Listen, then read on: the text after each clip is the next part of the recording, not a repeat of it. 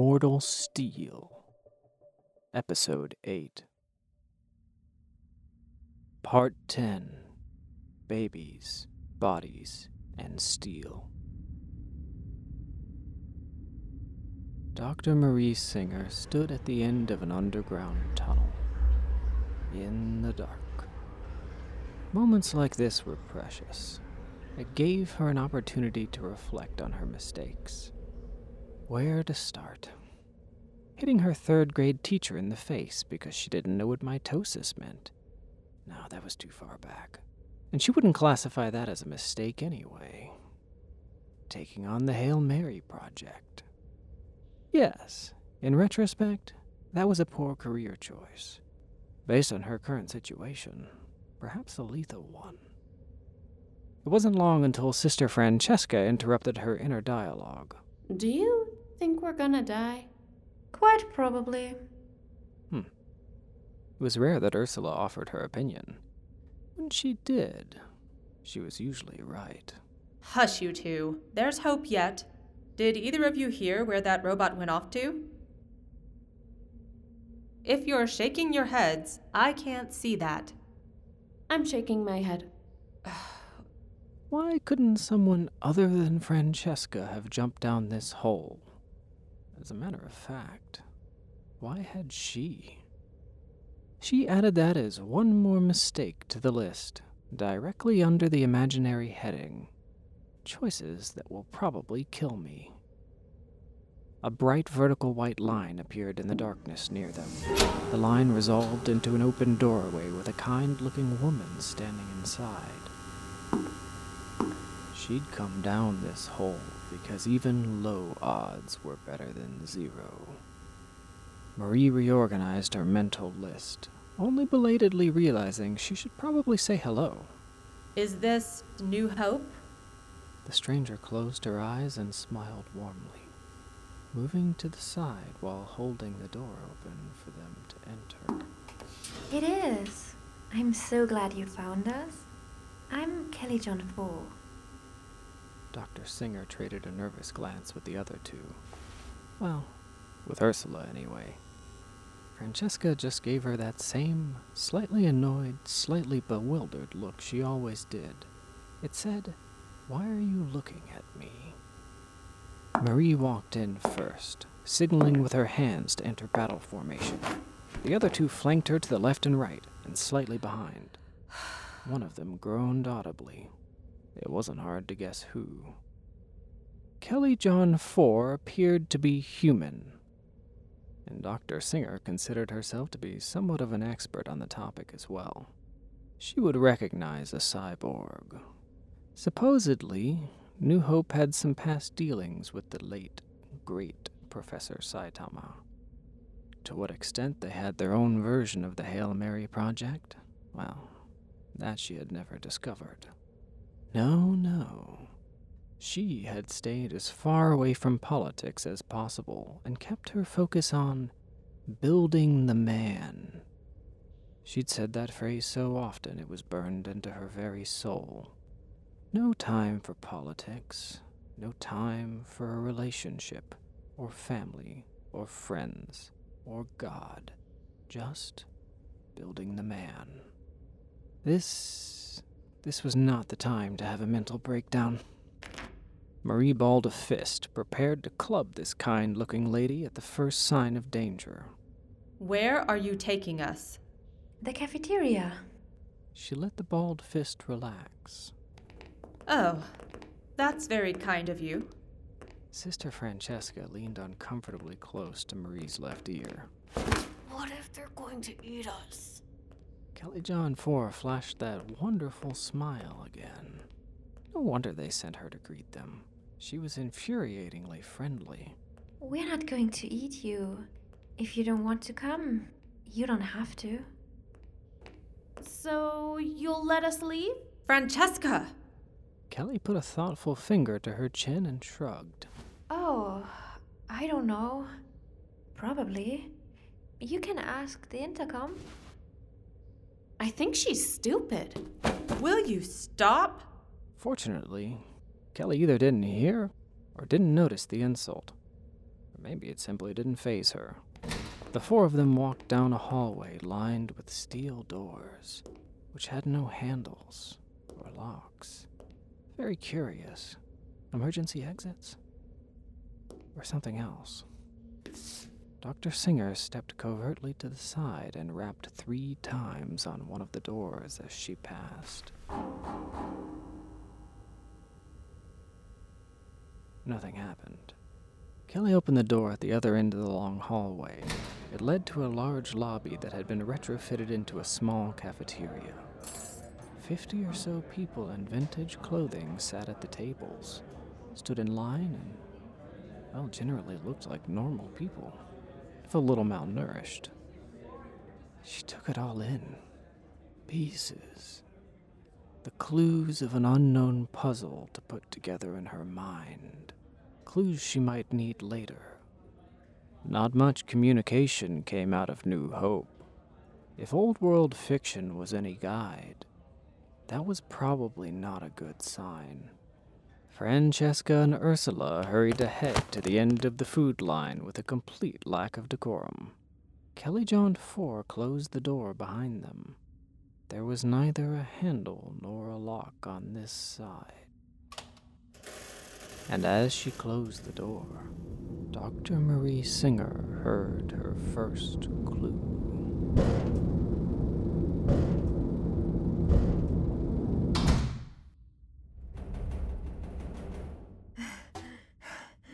Kelly quickly closed the door all the way. Marie met her eyes.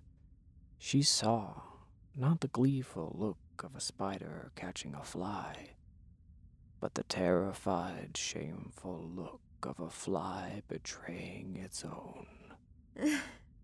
Then, an instant later, she smoothed the expression and smiled as if nothing had happened. Marie put a gentle hand on Kelly's upper arm. It was time to stop building the man. The man was built and gone.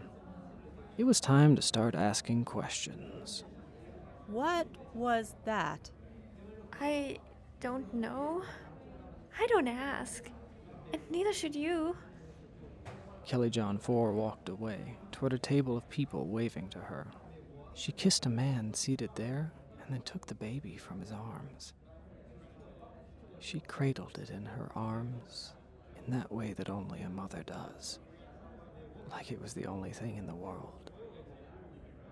What she would give to feel that again. It was still not the time for a mental breakdown. Dr. Singer joined the other two in line. They were speaking to each other quickly under their breath. And what kind of a name is Kelly John for? Perhaps we should ask her. Francesca shot her a look of total confusion. You can't just ask the crazy cult people if they're crazy. Why not? Because... Oh, because they don't do it in movies? No! Because they'll murder us right away! Marie looked over at Kelly John 4 and her thin, cheerful companion skeptically. I don't think she's the murdering type. So she left the line and walked right over to their table, then did the unthinkable. She simply asked for all their secrets up front. Why are you named Kelly John 4? And are you going to murder us? Kelly John 4 looked like she'd been run through with a spear. The look of horror on her face was frameable artwork. I... Holy crap, they were going to murder us. But instead of sprouting fangs then attacking, Kelly John 4 pulled her baby tightly to her chest and began crying. Please, don't make trouble. Please, they let me keep this one. They let me keep her. A fire grew in Marie Singer's chest, a rage she did not know she still contained. A fire which had started when her son died, Raphael, and had burned her soul every day since. Her eyes narrowed to slits, the gaze sharp as a razor. You will keep this one. You will see her laugh and learn and grow well into adulthood. You will see her live. Then she placed a gentle hand on Kelly's upper arm for a second time. Now, why don't you tell me everything about this place, so I can make sure she lives? And so she could tear it apart. Dr. Singer really didn't need to know anymore. It might take time. It might put many entries under choices that will probably kill me. But you didn't mess with kids. And you sure as hell didn't mess with moms.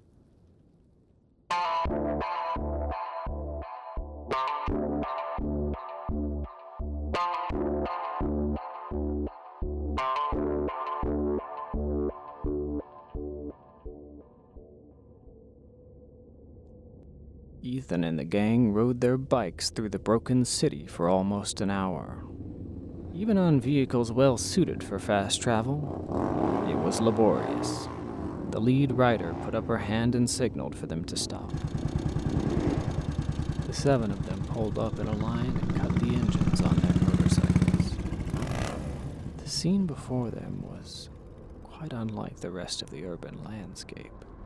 It could best be described as a pit, lined with bones and covered in a webbing of bizarre alien arteries, as if the earth itself had sprouted some living tumor, and the infection had spread across this football-sized clearing. At the bottom of the pit was a gaping hole. From here, it was impossible to see how deep. One of the scary boys chuckled and made a joke to his companion, elbowing them in the side. Then both of them looked at Ethan and laughed again. What's so funny?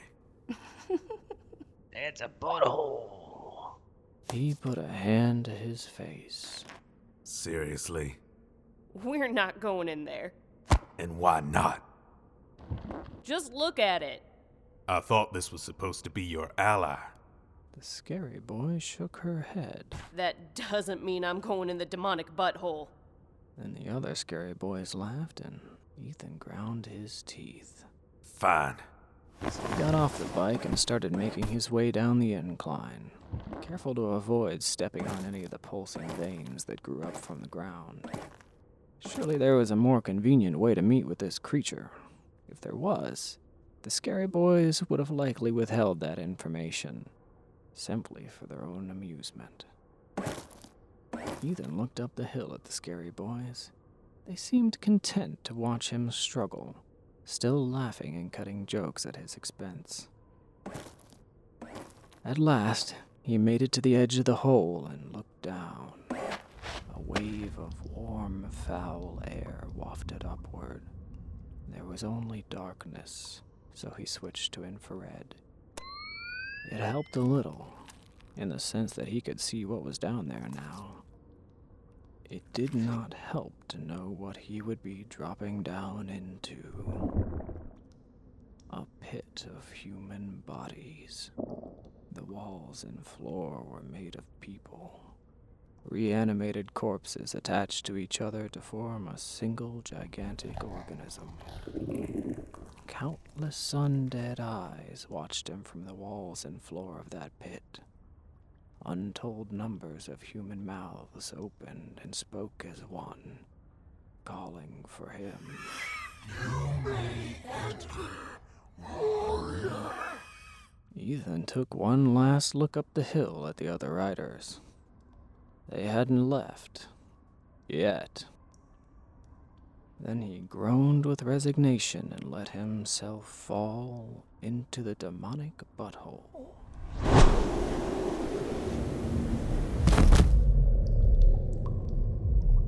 Dozens of limbs reached out to catch him with surprising gentleness.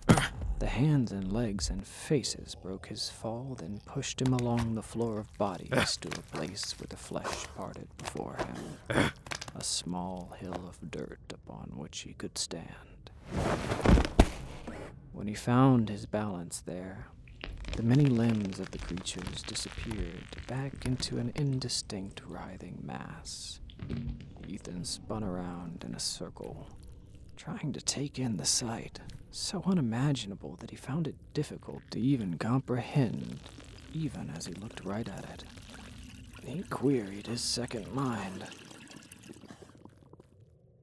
Oh, do you have the ability to repress memories? The answer came back as pure intuition.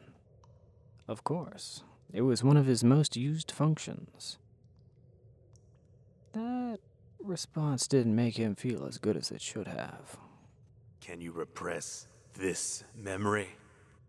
Again, the response was immediate, but this time it replied with a quotation from some old-world psychological text. Traumatic memories can be useful if framed correctly. They can provide lessons that a person may draw upon later in life for strength. Repressing memories, therefore, is almost never in a person's best interest. Ethan rolled his eyes. That was a very fancy way of saying, I can do it, but you can't. He turned his attention back to the corpse abomination before him, the so-called corpse mother. He had only two priorities now. One, deal with this creature as fast as possible. And two, find somewhere to bathe. Thousands of human mouths began to speak. You are in disgust. Why? There are so many hearts, and legs, and eyes. They are not being used. Surely you can see past your initial revulsion to the practicality of this. As much as Pastor Cutter wanted to start pulling the trigger on the messenger, or better, refill his tank of holy fire, he didn't kill indiscriminately. Not only was that not heroic, a trait which his second mind seemed almost pre-programmed to admire. It wasn't right. If this thing wasn't harming humans, at the very least it deserved to be rotated to the bottom of his things to kill list. And Lord knew that list was already unrealistically long. I take it the stalker told you I was coming. Yes. I was promised a home for emotional aid. Well, forget whatever he told you. Here's the deal. 1, you don't attack unless I say go. 2, you don't hurt anyone acting only in self-defense. And 3, you do all that, and you can have the dead bodies of anyone in New Hope, as long as they die of natural causes. Promises already broken. What is your answer, demon?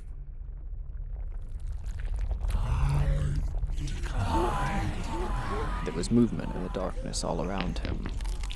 He cocked his arm to load 2 shells into the gun, then flipped to infrared only. He saw distinct creatures made of people separating itself from the mass of parts at the edge of the pit. The tide of human limbs rose at his feet, threatening to pull him into the mass. He kicked away the first grasping hands. If that happened, he would disappear into suffocating darkness beneath hundreds of writhing, reanimated bodies.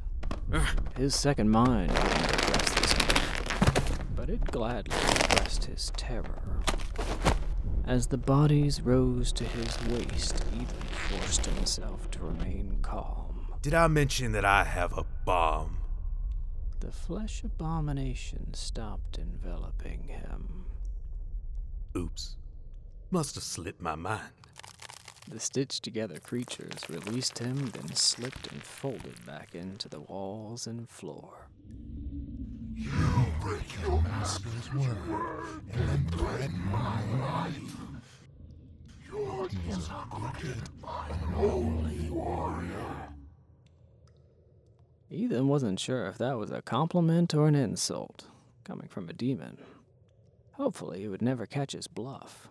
Well, he had a bomb. He had no way of setting it off now. His second mind pinged him with an update. Apparently, that was no longer true. with his most recent patch, he'd acquired full control over a very explosive self-destruct. And it had been the very pocket fusion reactor itself that powered him the entire time. That would be a very big boom. He could glass half of old L.A. Now that was a very useful negotiation tool. Of course, that had the same drawbacks as using fission nukes back when the hordes first appeared. But when innocents mixed tightly with enemies all across the globe, nuclear weapons could not be used effectively. At least, not unless you wanted to duke it out in a Fallout wasteland afterward. A few places had still taken that route, despite the drawbacks.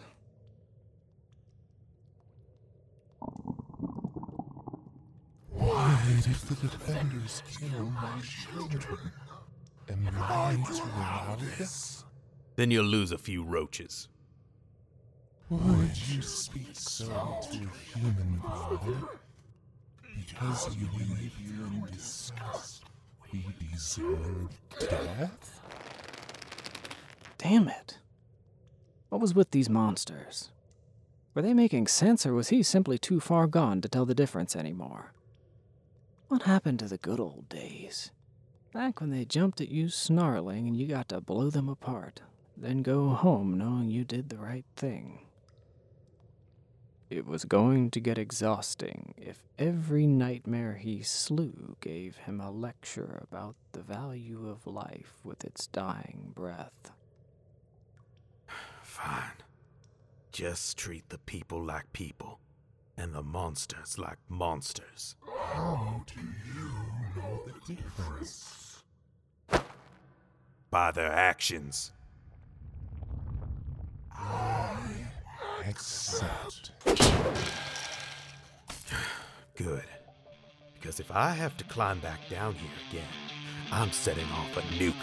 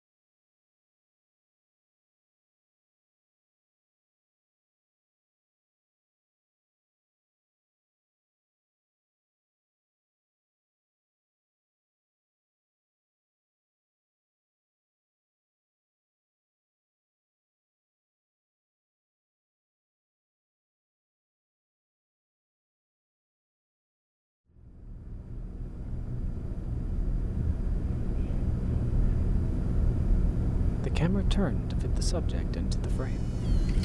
What is your name? Temperance. Sister Temperance. Where am I? I will give you a questionnaire. Please answer to the best of your ability. Then the intercom ran down the list of 40 questions. It would give them a satisfactory quantitative view of the subject's true religious convictions and personal history with faith. As close as one could get to quantitative anyway. It took quite a while to get the subject to finish the questionnaire, as they continually interrupted to ask questions, or spend long moments trying to peer into the next room. Now I'm asking you to pray for 20 minutes. Pray as hard as you can, in whatever way is most meaningful to you. If you need something specific to pray for safety. Pray that you will escape. Where am I? 20 minutes later, the intercom remotely opened the metal gate between experiment chambers 4 and 5. The intercom did everything remotely, except think, perhaps. That idea deserves some deliberation. But not now. The intercom turned its visual system back to the camera feed. An uncontrolled demon moved toward the opening from the other side. Predictably, the subject tried to flee. It was one of the so-called coalhounds. They looked like bizarrely tall dogs with reverse joints and a skin disease, but they actually had a lot more in common with spiders. The exceptionally strong, sharp fibers on their body were what allowed them to find and kill people, cowering in unexpectedly high places, like apartments, skyscrapers, and even second-floor attics. The subject pressed her back, moving away from the demon, as expected. It was rare, but sometimes the subjects attacked the demon first. The dog-like creature had been reused for multiple experiments by then, so it was more cautious than was ideal. The intercom made note of that in their logs. The demon cautiously touched one foreleg to an almost invisible divide between the two rooms. The hairs on that foreleg burst into flame and the demon froze in place, staring down the subject with statue-like patience. Again, the intercom noted this creature's familiarity with the process. It knew a meal was inevitable. It would need to be destroyed after this experiment regardless. That's it. Just keep praying. The intercom switched over to the camera feeds of the neighboring experiments. 2 more newly acquired subjects acted as controls. One with a sealed room, the other with a sealed grate between them and the demon. In the experiments so far, removing that grate had made all the difference. The study of consecration was such a laborious one. It was frustratingly difficult to measure objectively. But if anything without fangs was going to survive the apocalypse, it would need to be understood completely. If humanity could reliably generate a natural weapon against the demons, then maybe a future was still possible. If you need something specific to pray about, pray for survival.